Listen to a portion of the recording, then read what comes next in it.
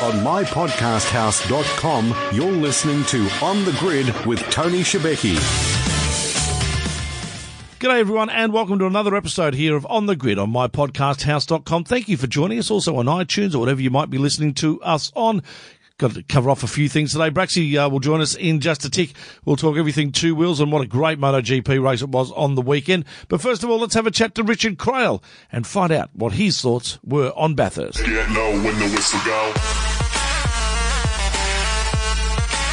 And Crailsy joins us on the line now. G'day Crailsy, how are you? Oh, yeah, good mate, and you? I'm excellent, thank you. So a little bit worn out. It's always a busy 4 days at Bathurst, early starts and late finishes and the like. But gee whiz, a worthwhile 4 days. There was some fantastic competition, not just at the supercar level, but all the way down through the support categories as well. Yeah, terrific week, wasn't it? And it really is a full week by the time you get there, and then by the time you depart at the end of it all.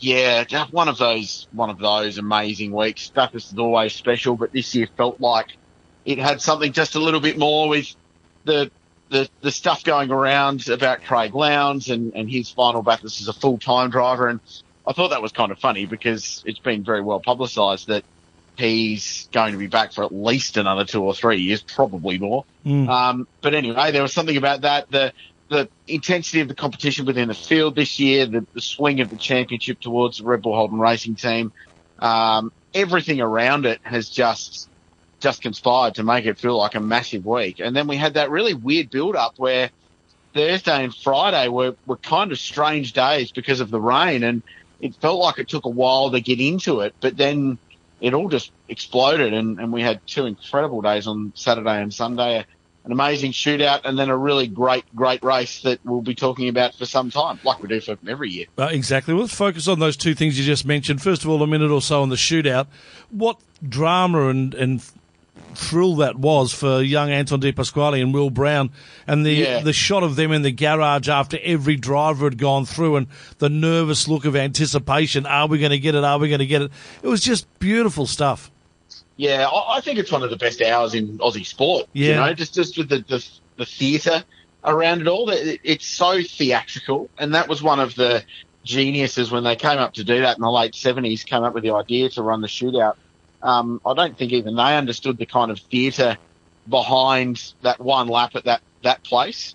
It was great. And De Pasquale's lap was brilliant. And I'm not sure we'll ever know the circumstances that led to that. And we know that the Erebus cars were really fast, but we saw that the sun dip behind the cloud moments after he completed his lap. So we don't know if that played a role in changing the track conditions enough until those final few real fast guys came out and toppled him. But it was a terrific lap. It's certainly one that Anton will remember for the rest of his life. And it set up this really dramatic few minutes where we saw some of the biggest names in the sport get knocked off by a rookie, and it took some pretty mighty laps from his own teammate and then Jamie Whincup to hustle him down to the second row of the grid. Yeah, it certainly did. There's no doubting that. And then we come to Sunday and race day, and it was one of those races. The last few years we've sort of had the first 80 to 90 laps.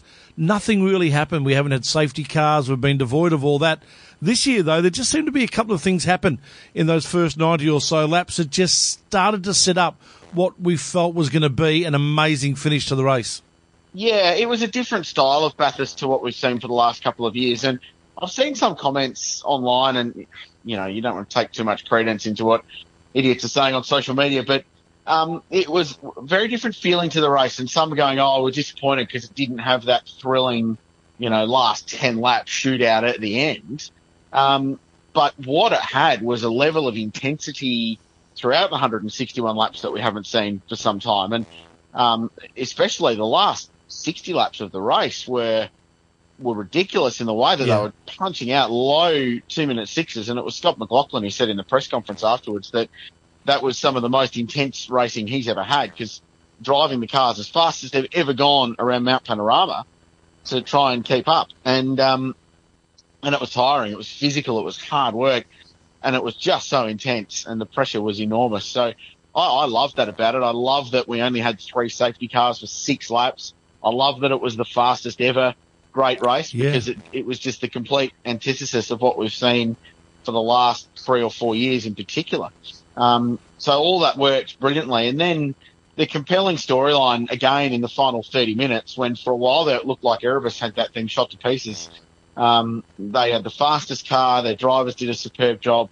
Strategy was on point. They were going to blaze through and win the race. And then you have this remarkable storyline of Davey Reynolds and cramping up and all the issues around that, it just made for pretty amazing viewing in the end, didn't it? And then obviously the fairy tale story that you just could not script in 1,000 years of having Craig Lowndes and Stephen Richards win the race.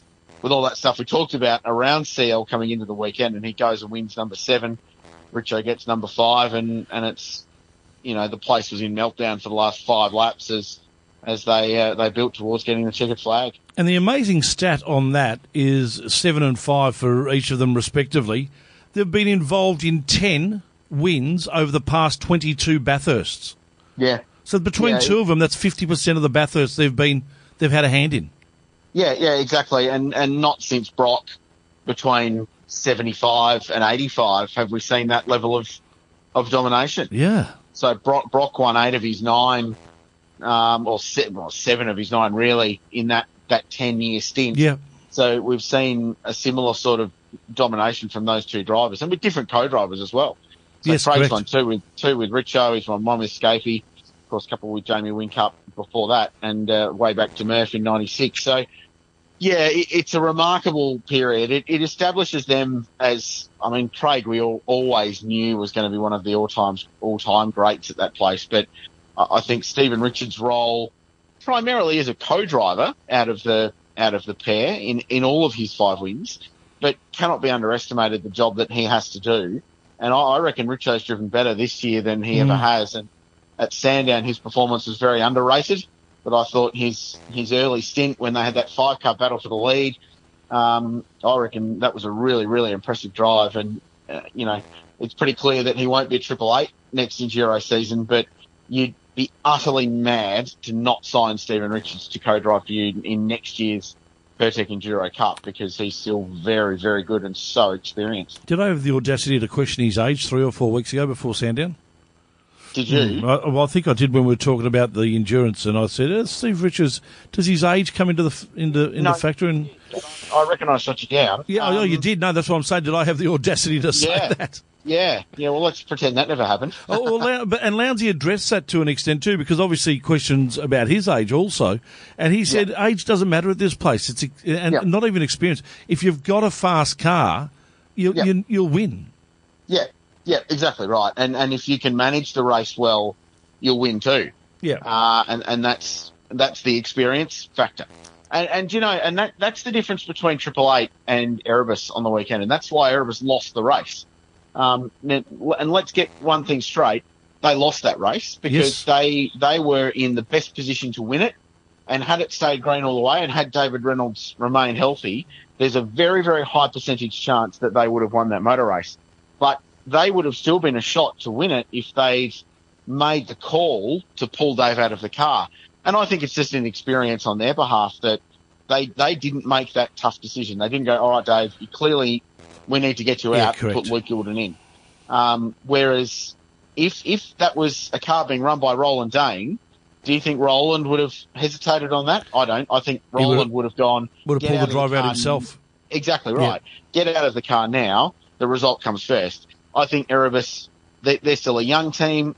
They're making incredible headway, but that's probably the difference between them and a Triple Eight at the moment. But they'll get there, and Barry Ryan was very open and very honest about it on a very good Facebook post on Monday after the race, talking about exactly that, saying we should have made a call. We didn't. That's the way it goes. But I think, even though they didn't get a result, the fact that we're even talking about the fact that they could have or should have won that race is amazing. Is amazing, because 5 years ago you wouldn't be saying that, would you? No, you reckon people say winning back-to-back premierships in an AFL season is tough. Winning back-to-back Bathursts, just as tough, if not tougher. Yeah, 100%. Absolutely. Yeah, it's an enormous challenge, and that's why it's been done, especially in the modern era where it's so competitive and there's so many good cars. There were 7 cars that whole day yesterday that could have won that race. Yeah. And, so to be able to to even be in contention year on year is remarkable. And the Erebus story continues to be one of the great stories in supercars over the last 5 years in the way that they've turned that team around from, they were a laughing stock at one point in this championship. Yeah. And they are now serious week in, week out contenders, and almost won the great race again. So, yeah, fantastic story. And to use a great quote as well, it's a matter of inches, isn't it? You are literally at that track, especially when you come through places like Skyline and the S's, and you're literally an inch away from hitting a concrete wall. And that's why the Craig Lowndes comment about experience continues to hold strong, because that experience of avoiding those concrete walls is something that Lounsey and Richo have got in spades, and some others might not have. And that's just all part of it. So yeah, very true. I thought it was a great race. It was. I really did. Yep. I loved the emotion around the end of it. It was impossible to not get drawn in to that storyline and the way the crowd reacted when Craig was building towards that finish. The last time I can remember a crowd reaction like that at Bathurst was for Craig Lowndes when he won the first Peter Brock Trophy. Yeah, 06. Yep, that's fair. I reckon the noise was about the same then as it was on Sunday. Yeah, I think the battle at the end of 07 with Stevie J getting the lead from Craig and then Craig getting back in front was up there. I distinctly remember that, putting the hairs on the back of my neck. But it was fantastic. And that podium, that was the loudest I've ever heard that podium. Without a doubt. And shouting one more year. I thought that was brilliant. And Connie Mini doing shoey as well. So it's great. Beautiful stuff. Quick minute or two on other categories. Touring Car Masters, pretty good racing there. Yeah, it was decent and good racing between Stephen Johnson and John Bowe, as you would always expect. And going into the final round of the championship, JB remains a chance at winning the championship. But to be fair, it's probably Stevie J's to lose, so that was good. We should talk Carrera Cup. I actually only just rewatched the Enduro Cup race on Friday afternoon, which stands as one of the more dramatic Carrera Cup races I think we've ever seen. That championship is incredible, and even though Jackson Evans now has a very healthy lead going into the final round on the Gold Coast, it was a great weekend of racing, 3 winners from 3 races. The round result came down to a count back. It went the way of the young rookie superstar for Sonic, who otherwise had a shocking weekend. Evans extended his championship lead. Like the list of stories goes on for Carrera Cup, and their Gold Coast finale is going to be something else. Certainly will be. It always is. Kralsey, always great to catch up with you, mate. Thanks for love doing those podcasts with you over Bathurst, and hopefully we can do more of those at different race meetings around the place. I hope so too. What a great race, and let's go back to Bathurst next week, can we? Because I could do that all over again. Hourly Indy 500 updates one year, maybe. Oh, if we're there. Now early we're in the talking. morning. Now we're talking. All right, buddy. Talk soon. See you, mate. Cheers. Richard Crowell joining us here on The Grid. This is On The Grid on mypodcasthouse.com. All right, time to talk everything two wheels, and we do that with our good mate Mark Bracksy, who joins us on the line. G'day, Bracksy. G'day, Specs. How are you? This not so fine day. Oh, no, it's a little bit rainy today down here in Melbourne, but regardless of that, it rained just superlatives up there in Thailand. First of all, just the great words that were coming out about the track and how much everyone loved it. And secondly, one of the most amazing races, a race for the ages. Yeah, and it's funny how before the race actually started, they were the commentators were going on about it's a one-line track and it's heavy braking and it might be just very difficult to pass. But man, in all 3 races, I had an idea that after watching Superbikes there that it'd be pretty exciting because of the late braking. It's got a bit of everything. The Cheng circuit up there at Buriram. It's about 4 hours northwest of Bangkok. If you get a good drive, I suppose it could take 3 days otherwise. But yeah, what a great event! And Marquez come through on one of the races for the ages, and with Dovizioso Rossi in there leading the race for good 50% of the event before the tyres started to let go on him. But he put up a good battle to finish 4th behind his teammate, who both took it to the wire. But those last few laps when they were just all out carving each other up senselessly, and I think Vignales and Rossi might have been thinking, well, hang on, we just sit here, we might get first and second with the way this is going. They're going to take each other out because Marquez and Dovizioso did touch a couple of times in close proximity. But it was all fear and love and war because they got off the bikes in Park Ferme and big smiles and embraces and hugs just to confirm to people that they were out there having a lot of fun doing it. Their version of fun is a little more fraught than what our version of fun is, but certainly adds to the entertainment value. And, well, I know Marquez won in fine style just by, what was it, a tenth of a second from Davizioso with Vignali's there. All three of them, I think, were about a few tenths of a second apart, and Rossi just overcooking the last corner to drop about a second off the pace. But Marquez goes on a march to another World Championship, mate. 77 points now with 4 races left. Yeah, it's going to be tough. One would think that it's probably not going to happen in the next race because obviously Davizioso would probably have to not finish, and well, we hope that doesn't happen. It looks like it could be all wrapped up at Phillip Island for him. Yeah, Phillip Island looks like another one. He's done that before in the past there, and it looks like he could do it with a couple of races in hand. With after that, they've got to return to Malaysia in the final round of Valencia before the season starts. But, just going back to that race on the weekend, mate, all through the race I was just thinking, what if Lorenzo was fit? And what was he thrown into that equation of bouncing around and having their fun? It was the only thing missing, and I feel sorry for Lorenzo that he missed that race because of an injury he suffered. Well, compounding the injuries he suffered at Aragon the week before, then adding a few more to the the injury list of him, where he forced out with a horrific high side in, I think it was free practice 2 on Friday afternoon.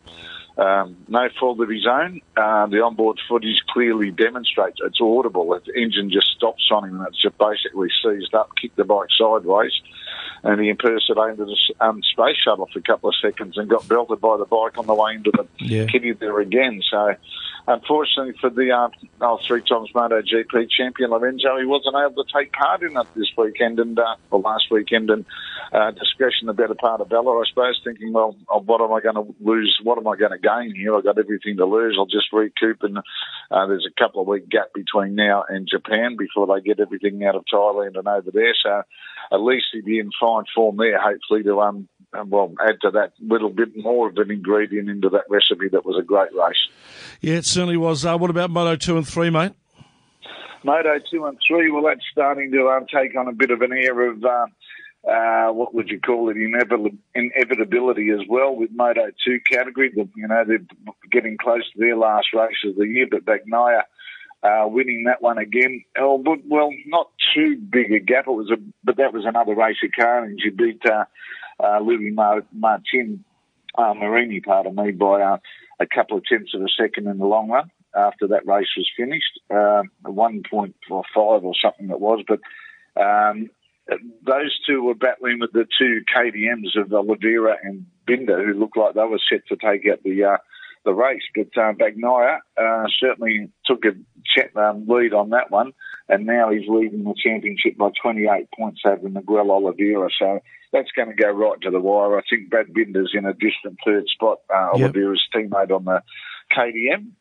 But I think Bagnaia, and he's moving up into the MotoGP category next year, so it'd be nice to see him take a championship under his belt. It's there. And then the Moto, I must say, Remy Gardner finishing 12th, so he's getting a level of consistency where he's had a few top 10 finishes and knocking on the door of a top 10 finish every race. Excellent.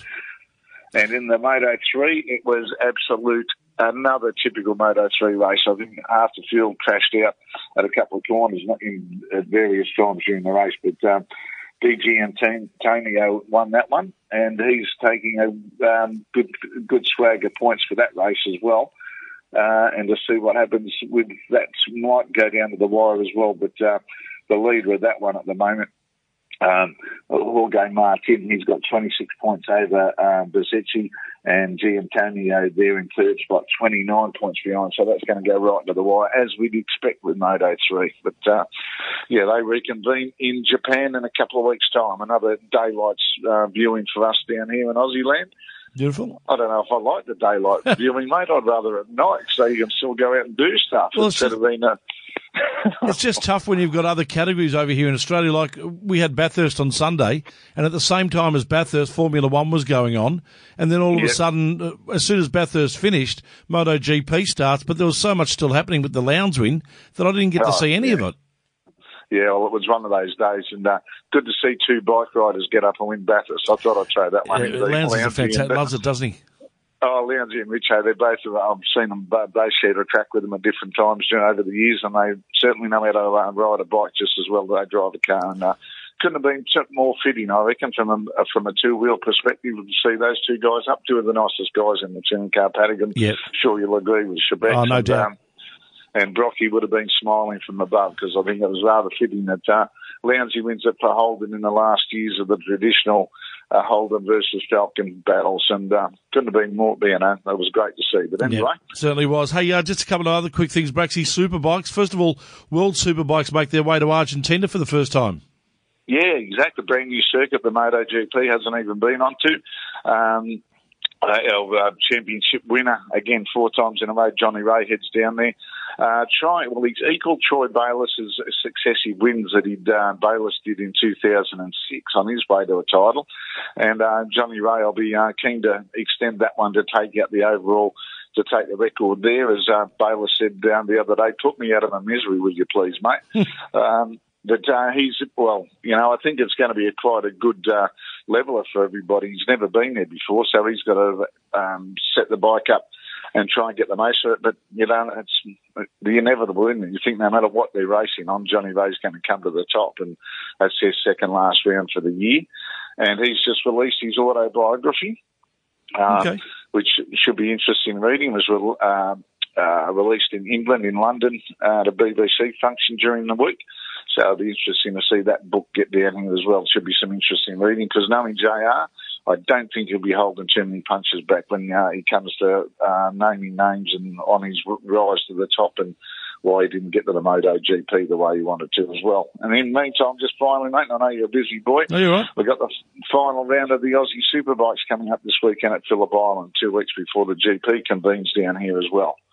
Yeah, looking forward to that. And then, of course, the Superbike boys come back 2 weeks later, as you said, for the MotoGP, and they'll, of course, do their support category there, which is always fantastic to watch. All the Aussies are getting behind their local product. Yeah, with all the classes, Supersport 300, and I think the R3 Cup and Supersport. So there's a good, and also at Phillip Island this weekend, we've got the Historics making a comeback for their one-off challenge as well. So it'll be good to see the old, the dungers out there. The very rapid and very well-prepared dungers out there having a bit of a go as well. But fine weather down here, so anybody in Melbourne that's looking for a bit of motorsport adrenaline rush this weekend, come down to Phillip Island, because it will be, we might have had a couple of championships decided, but I think that's only going to add to the spectacle of those guys got nothing to lose, and go out and have a bit of fun. Good on you, Bracksy. Enjoy your home round this weekend at Phillip Island. You can sleep in your own bed for a change. And we'll catch you soon, mate. Speak to you soon. See you, mate. Bye-bye. Mark Bracks talking Two Wheels here on The Grid.